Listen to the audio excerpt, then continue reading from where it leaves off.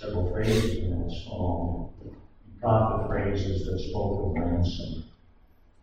But there was another phrase that spoke of God promising in His Word, which was followed by the phrase, we hope in that.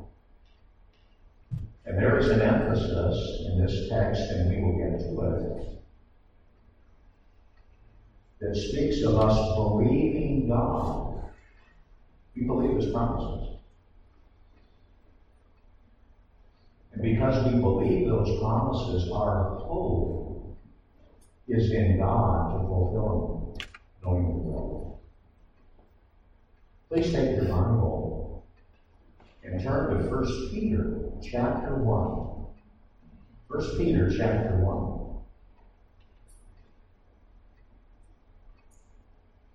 And I would like to read the section that we are looking at today. We began looking there last week. It's a section that follows two previous commands that we looked at. The command to fix our hope on the coming of Christ as we journey through life. And then the command to be holy, be set apart for God, to a life of obedience. That's what we learned when we looked at that section.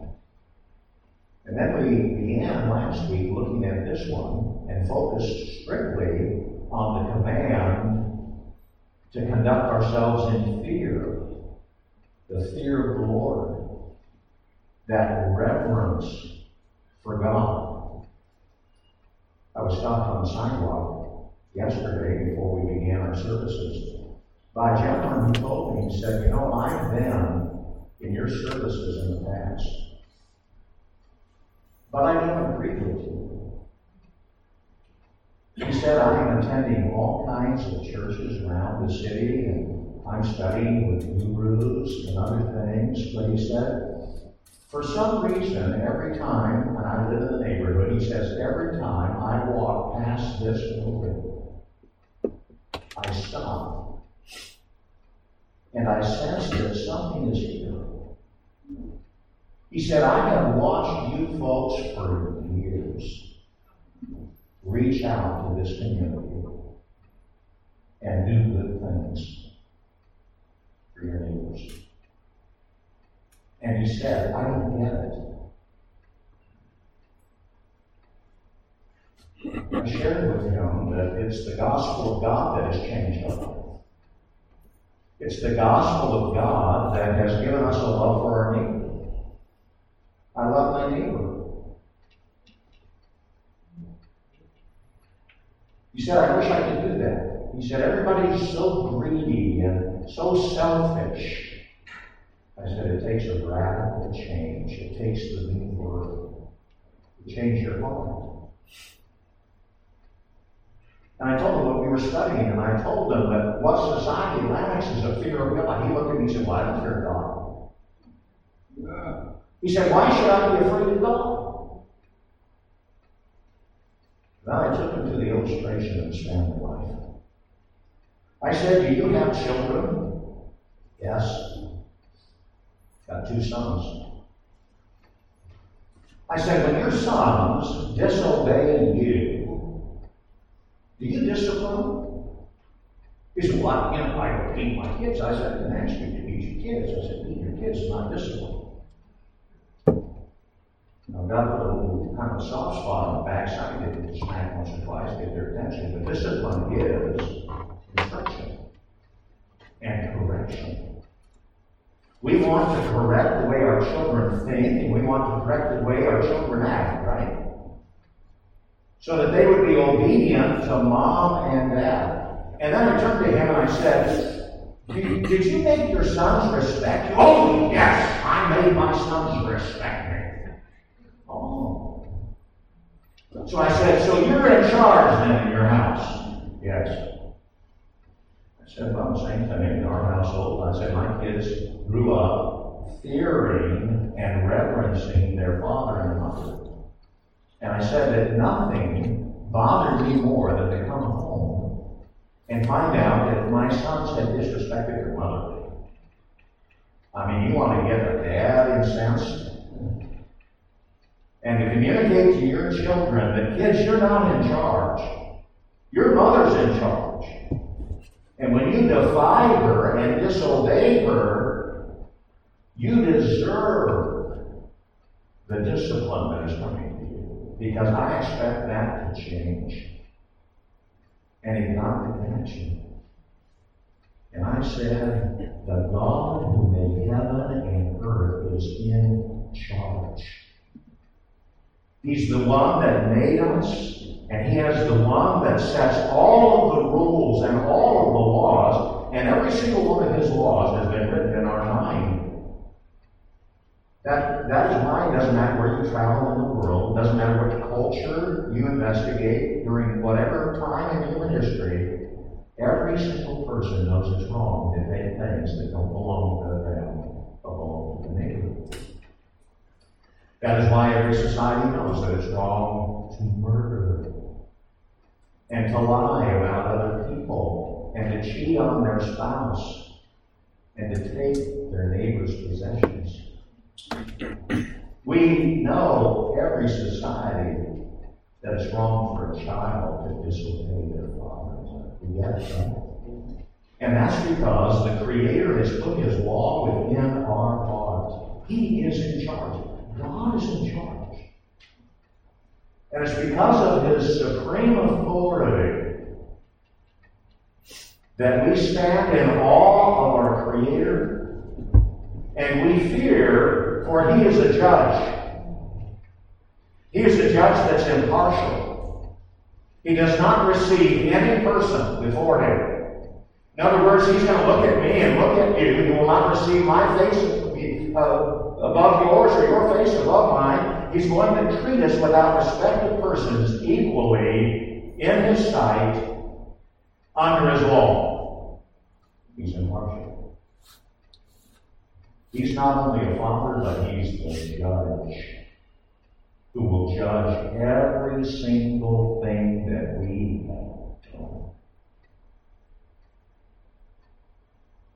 In light of that, we are to fear and reverence the Creator.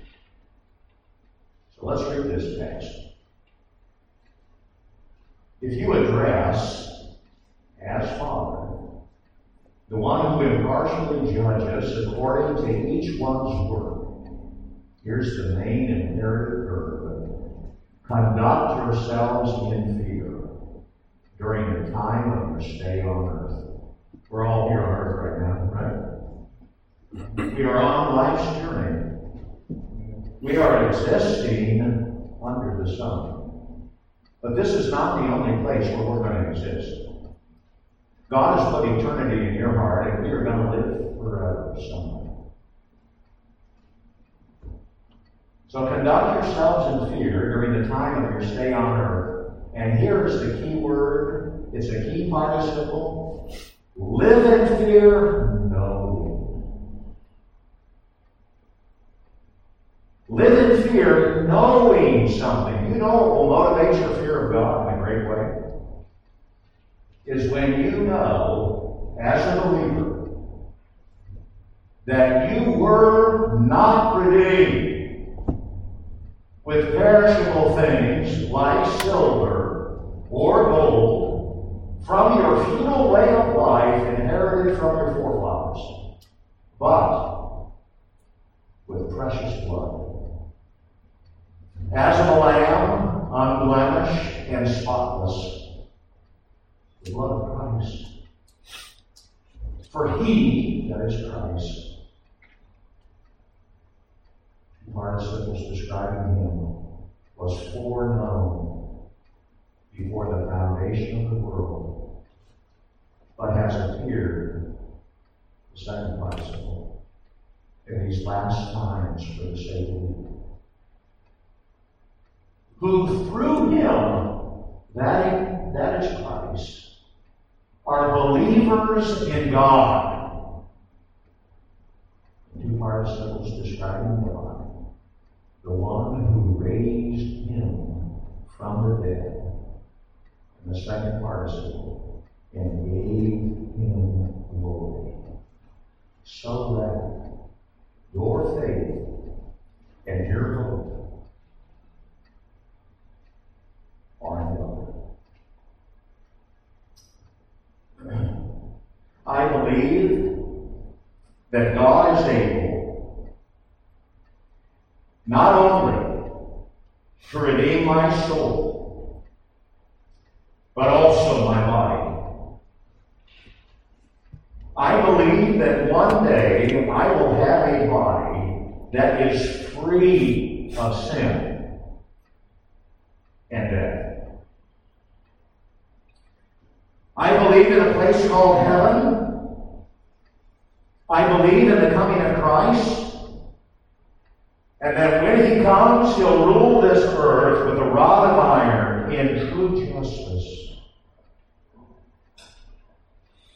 I believe that God will dwell among us, and that every tear will be wiped from my eyes.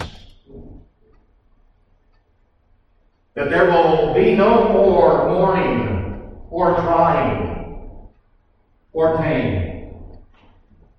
I believe that God is going to do all of this for me. For he has said he would. And I believe him. And my hope is not fixed on me. My hope is not fixed on any other human being. But my hope is fixed on God to do this. I have a certain future that has been planned for me from eternity past. And so on my journey under the sun, I'm going to determine to allow the Spirit of God to make changes in my life so that I'll look past the gloom and past the darkness and past the uncertainty and fix my hope completely on the coming of Jesus Christ. And by the power and help of the sanctifying Spirit, the Holy Spirit, I'm going to continue to ask for his help to overcome my sin and my disobedience. And by the kind grace of God, I'm going to fear the Maker of heaven and earth, because I know that he's provided redemption for me. Now, what does it mean to be ransomed? What does it mean to be ransomed? To be purchased from slavery. Now, historically, nearly every single society on earth has practiced human slavery. It goes back to the beginning of time. And by the way, in the Roman Empire, when Peter was writing his letters, slaves accounted for nearly a fifth of the population. Slaves were of all ages, ethnicities, both men and women. And some of those slaves engaged in hard labor, while others had an easier and more domestic existence, serving in someone's household. But no matter what kind of slave labor they performed, every single one of those slaves was owned by a master. And they didn't have personal rights. They had to obey their master. And if you disobeyed, there was severe punishment that came your way. More serious offenses might even entail the death penalty. And so on the human level, we understand slavery. Every single person who's ever lived has been a slave to sin and death. And in fact, in Romans chapter 6 and verse 17, the text says, we were slaves to sin. And in the verse prior, it says that we obeyed sin. Sin was our master. We had no choice but to obey. That sin that came into the human race through the disobedience of Adam has corrupted all of us. Corrupted the entire person. It's come in. It's infected our soul. It's polluted the way that we think. It's defiled our conscience. It's contaminated our affections. It's poisoned our will. It is life-threatening. It's condemning. It has been our master. And we have no choice but to serve it. You know, at the time, we didn't think ourselves enslaved to sin, right? People today who are enslaved by sin really think they're free. My chains are gone. I've been set free. Well, while you were enslaved to sin, and society is enslaved to sin, they are free from something. And the Scripture says that we were freed from acting righteously. Righteousness was not our master, sin was our master. But when you experience the redemption that is in Christ Jesus, we are set free from the master of sin and have now become obedient to what? Righteousness. You will be a slave to someone, you will be a slave to sin, or you will be a slave to righteousness.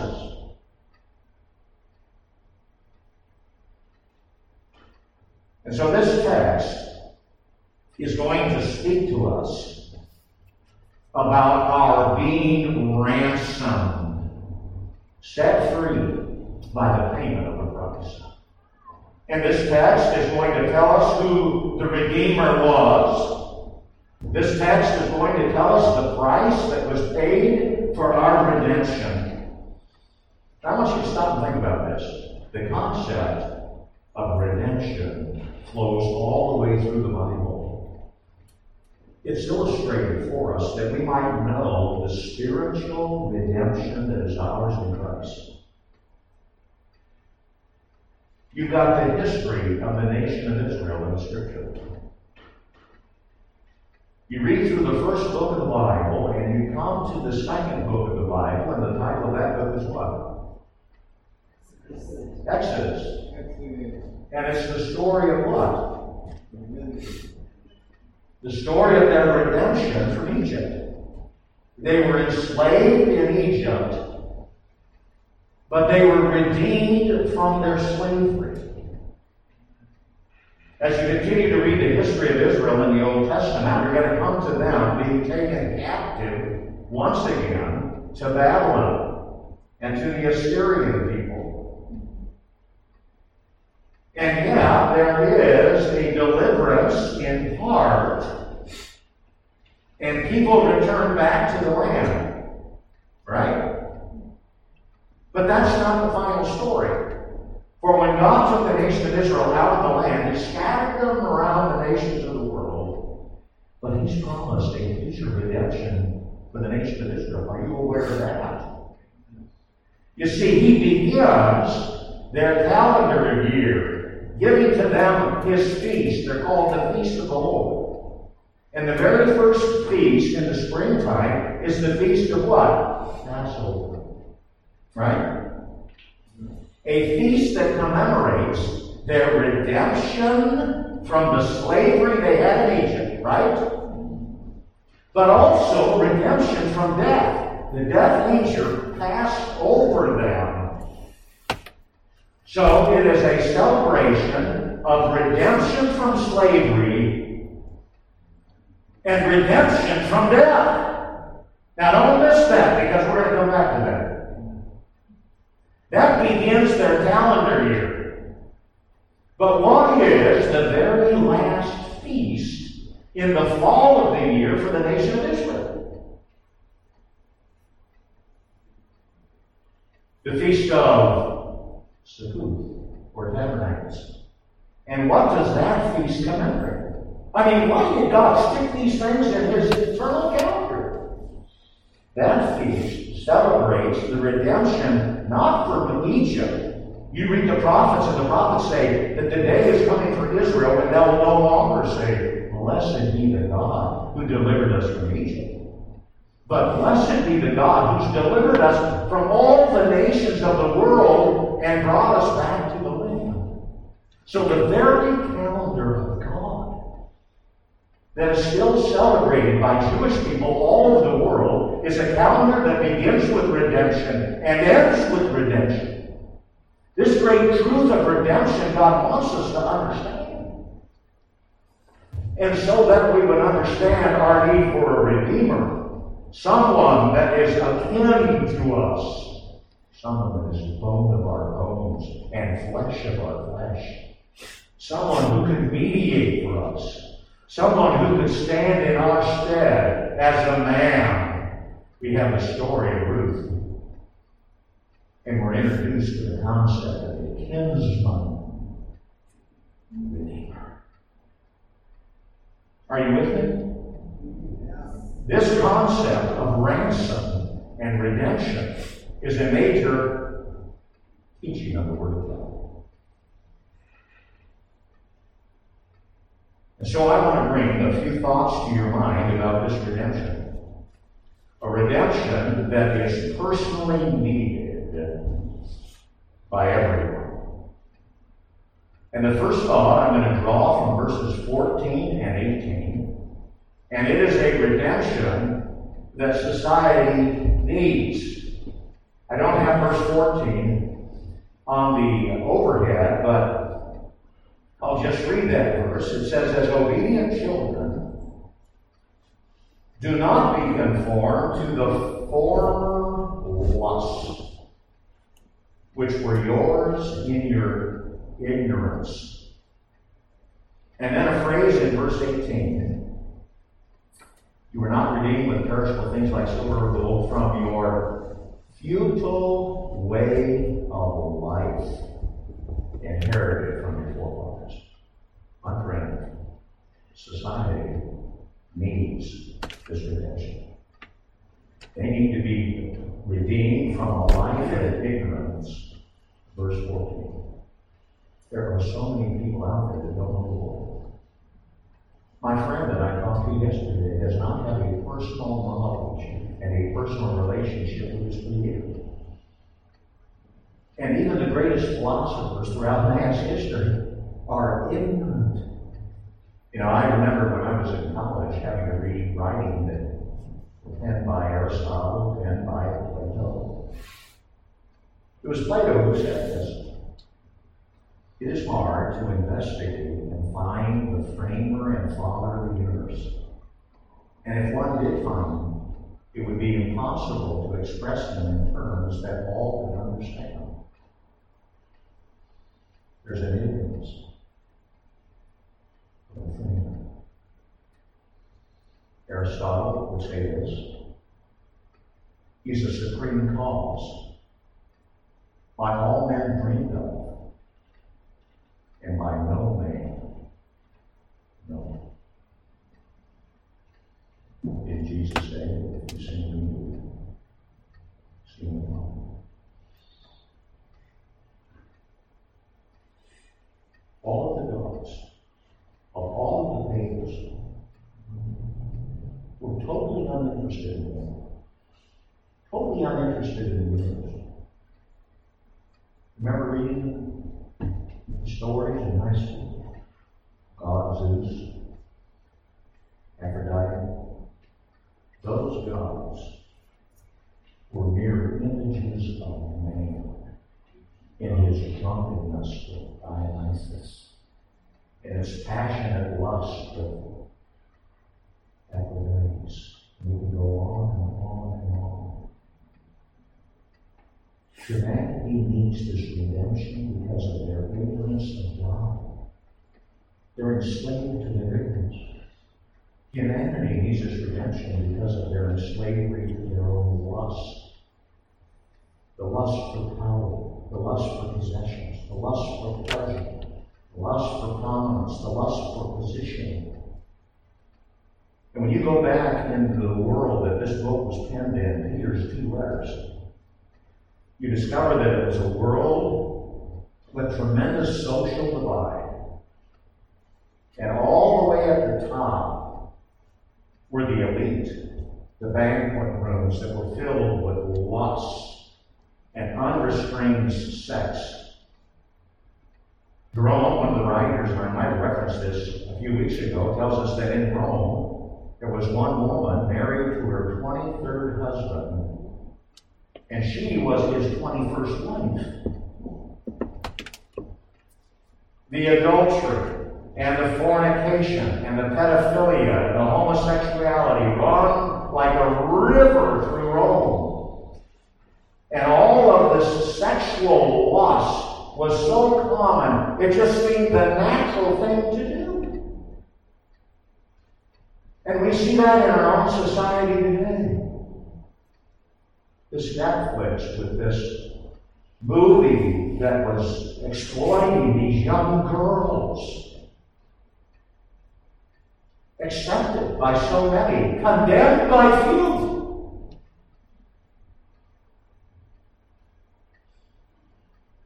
And a life of futility, verse 18. So many people just have no meaning in life. What is the meaning of life? This man that I talked to yesterday didn't believe in eternity. He thought this was it. I told him I believe in heaven. He said, well, listen, I think that heavens can only be here on earth. I said, could you imagine that this is heaven? I've never heard the expression heaven on earth, but I've heard hell on earth. For people, life is futile. It has no meaning. It is empty. It's vanity of vanities. You read Ecclesiastes in our Bible. It's a book, and you'll find the phrase over and over again, life under the what? Under the sun. Under the sun. Under the sun. And here is Solomon pursuing everything. He pursues position. He pursues power. He pursues his own lust. He pursues all these things. And he says it's empty. It's futile. He says the conclusion of everything. The 12th chapter is what? Fear God and be obedient. My friend, society needs redemption. They need to be released from the slavery they experience in sin. And death. Someday you're going to bury me if the Lord tarries. My kids will stand over my coffin. I hope they're crying.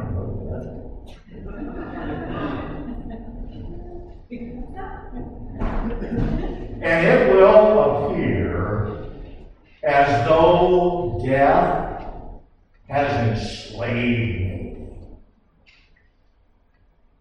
That death has held me in its grip. It might look that way in time, but I am going to be redeemed from death itself. Death will not win. Death will not sting me forever.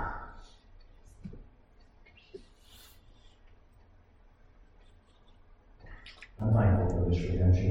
For not only is it needed by man, but in verses 18 and 19, I see that it's accomplished by Jesus Christ at great cost on the hill. He wants me to fear God, knowing that I was not redeemed with perishable things like silver or gold. You know, silver and gold was used to redeem slaves.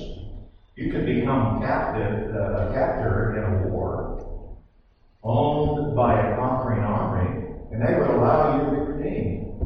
You could be he's contrasting that purchasing with silver and gold with a redemption that we need that has a payment that far exceeds corruptible silver and gold. He wants us to understand the price of our redemption was verse 19. Precious blood, as of a lamb unblemished and spotless, the blood of Christ. Blood is precious. Without it, not a single one of us in this room could live. The life of the flesh is in the blood. And the life of Jesus Christ was precious. And his life poured out was precious. When we speak of the shedding of blood, we're talking about the giving up of life. We're talking about the death of Christ. And the means for our ransom was the death of Christ. That death that is described so fully in Isaiah chapter 53, that death which was pictured through all the Old Testament sacrifices. Every sacrificial lamb had to be without blemish, right? And most of those lambs had to be male, right? I mean, why did God do all of that? Why did he, in his worship, set up this system? So many people read the Old Testament and just can't figure it out. They're wondering down and all those animals go back. I'll tell you why. They were God's picture prophecy. The peace offering and the trespass offering and the sin offering.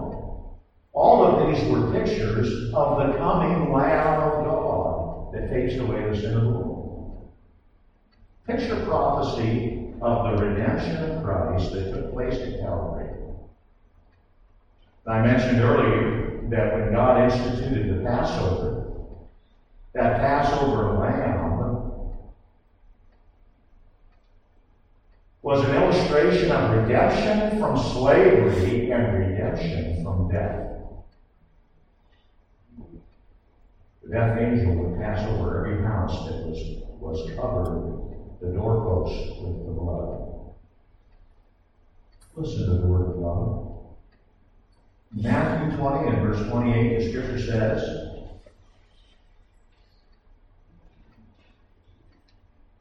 "It is not this way among you, for whoever wishes to become great among you shall be your servant.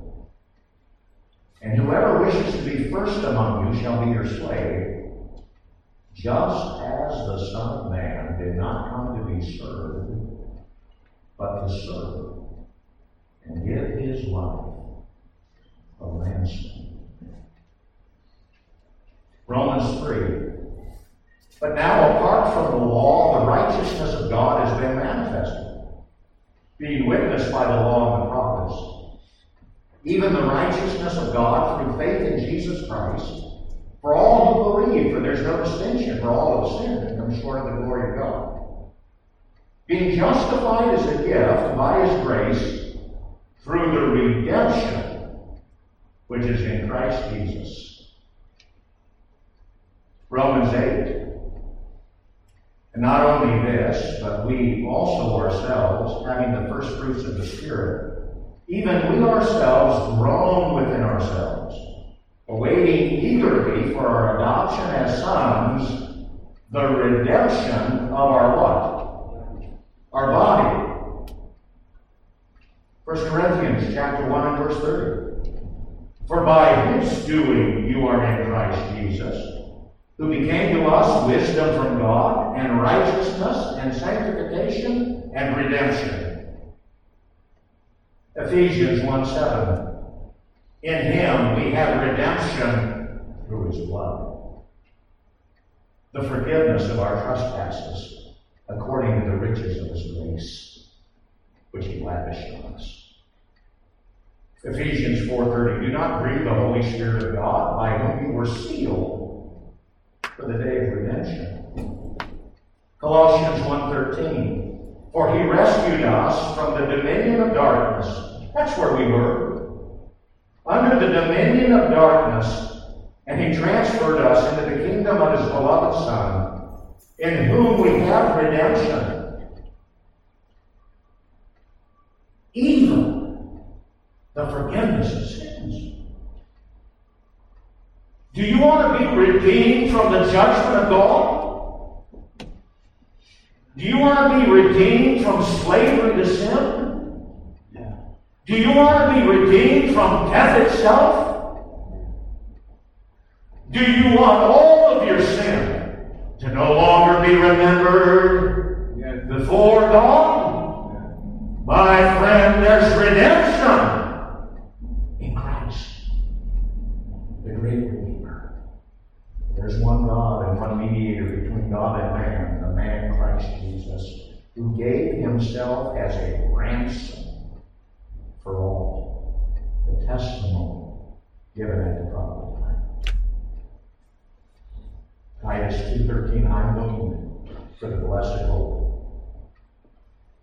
Even the appearing of the glory of our great God and Savior, Christ Jesus, who gave himself for us to redeem us from every lawless deed, and to purify for himself a people for his own possession, zealous for good deeds.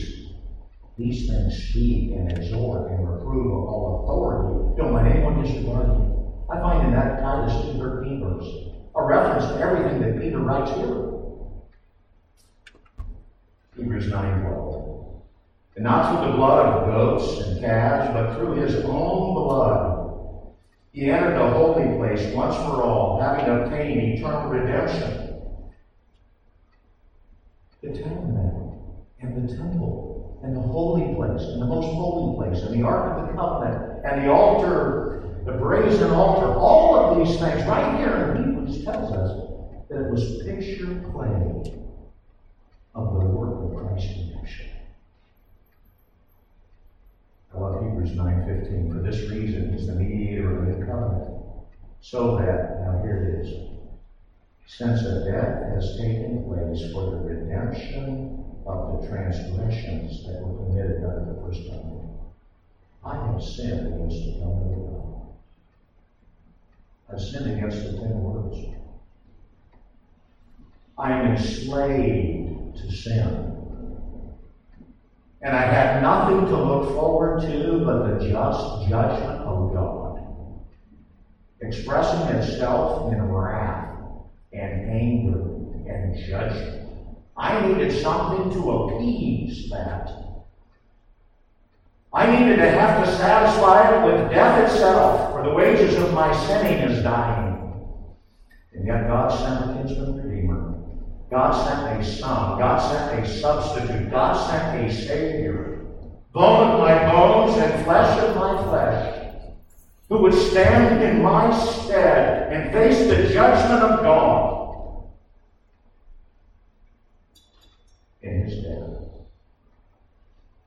and his Christ. Yes, this redemption is needed by every man. And this redemption came at great price, and it was the death of Christ on Calvary. But I would have you note in verse 20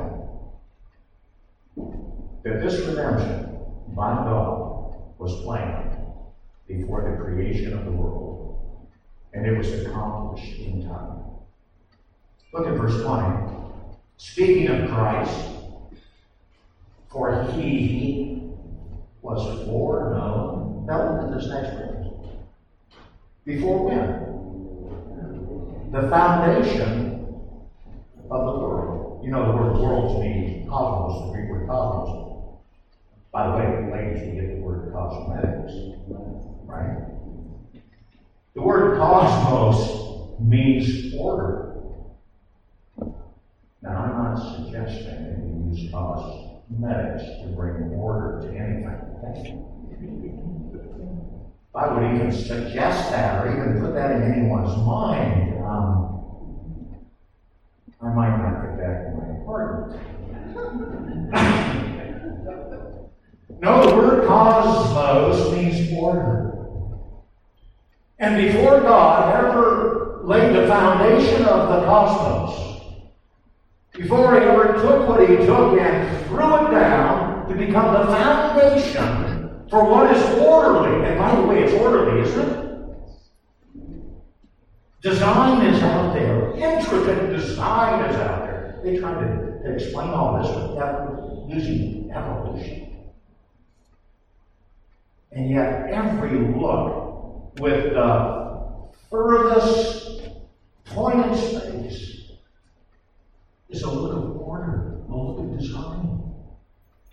And get out the microscope and just look through the best of lenses to the intricacies of the cells. Look at the atom itself, split the atom.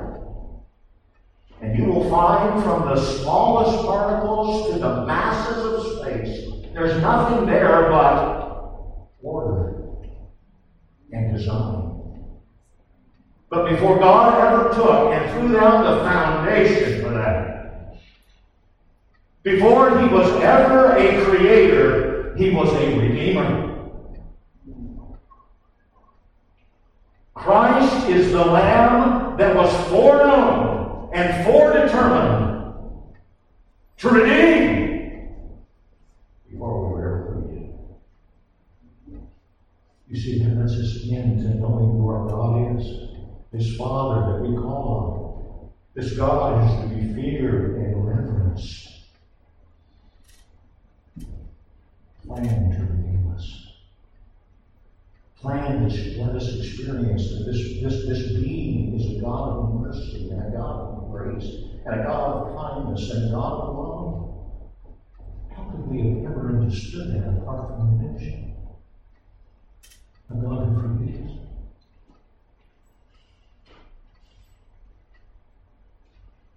This was planned in eternity past. What was accomplished in time. He was manifest for us. And in the fullness of time, God sent forth His Son, made of the Lord, made out of the Lord, that He might redeem us from under the judgment we face because of our disobedience. Our heaven see another thought. It's found in verse 21.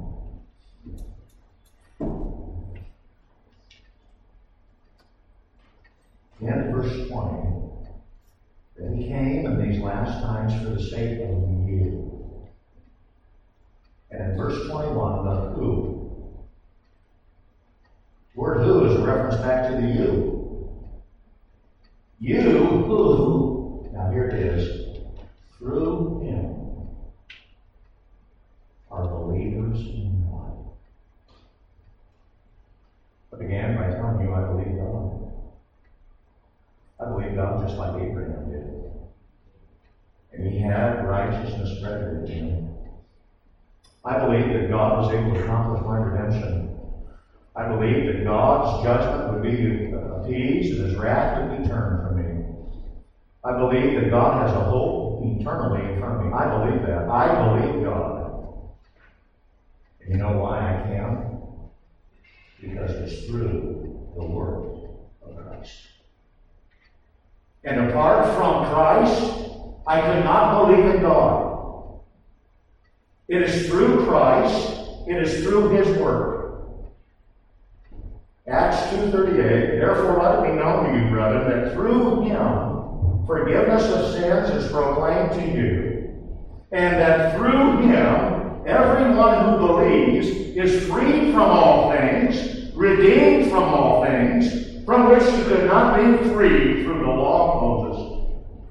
I could not be redeemed or freed from my sin and my judgment through myself and my obedience to the law. I couldn't do it.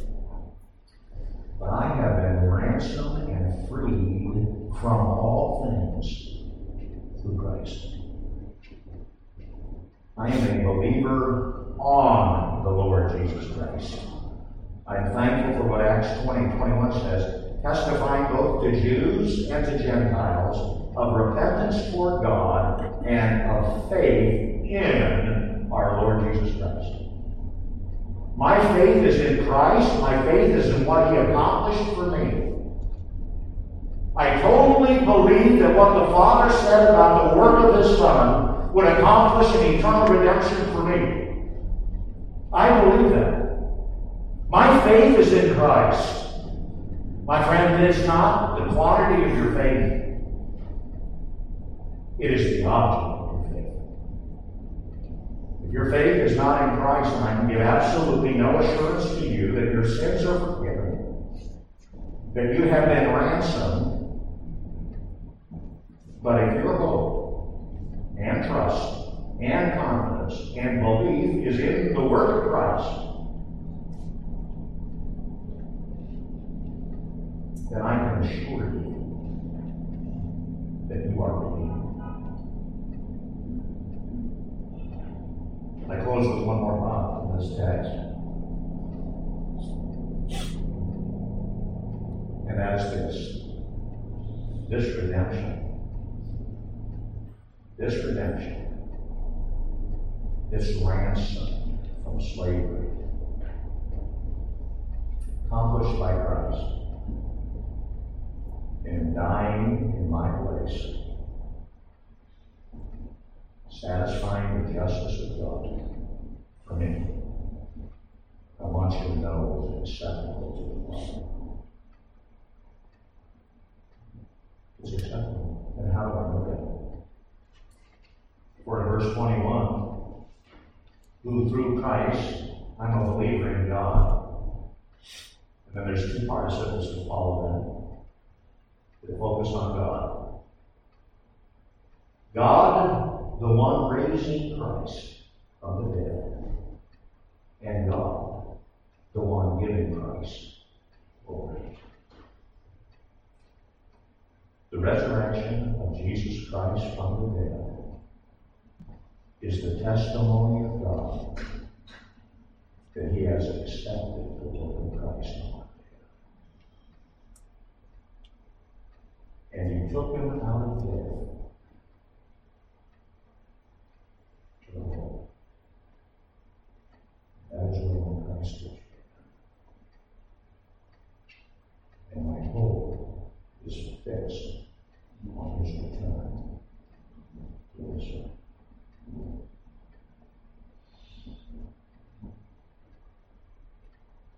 God did all of that. God planned all of that. Christ came and performed all of that. So that, verse 21, your faith and hope are in God.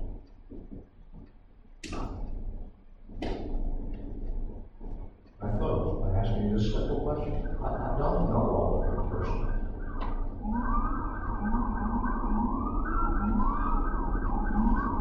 Have you been redeemed?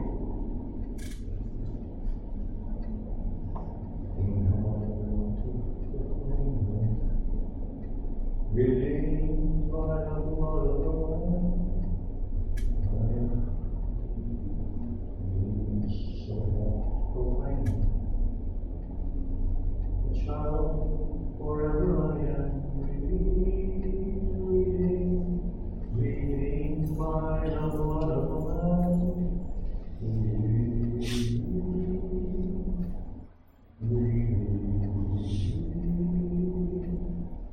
His child, and forever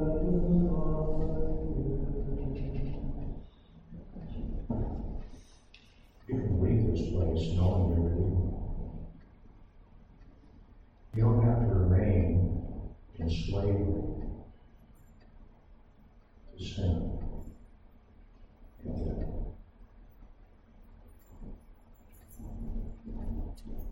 You believe that God accomplished your redemption through Christ. Your faith is in the Redeemer. The kinsman of the Redeemer was your substitute. God guarantees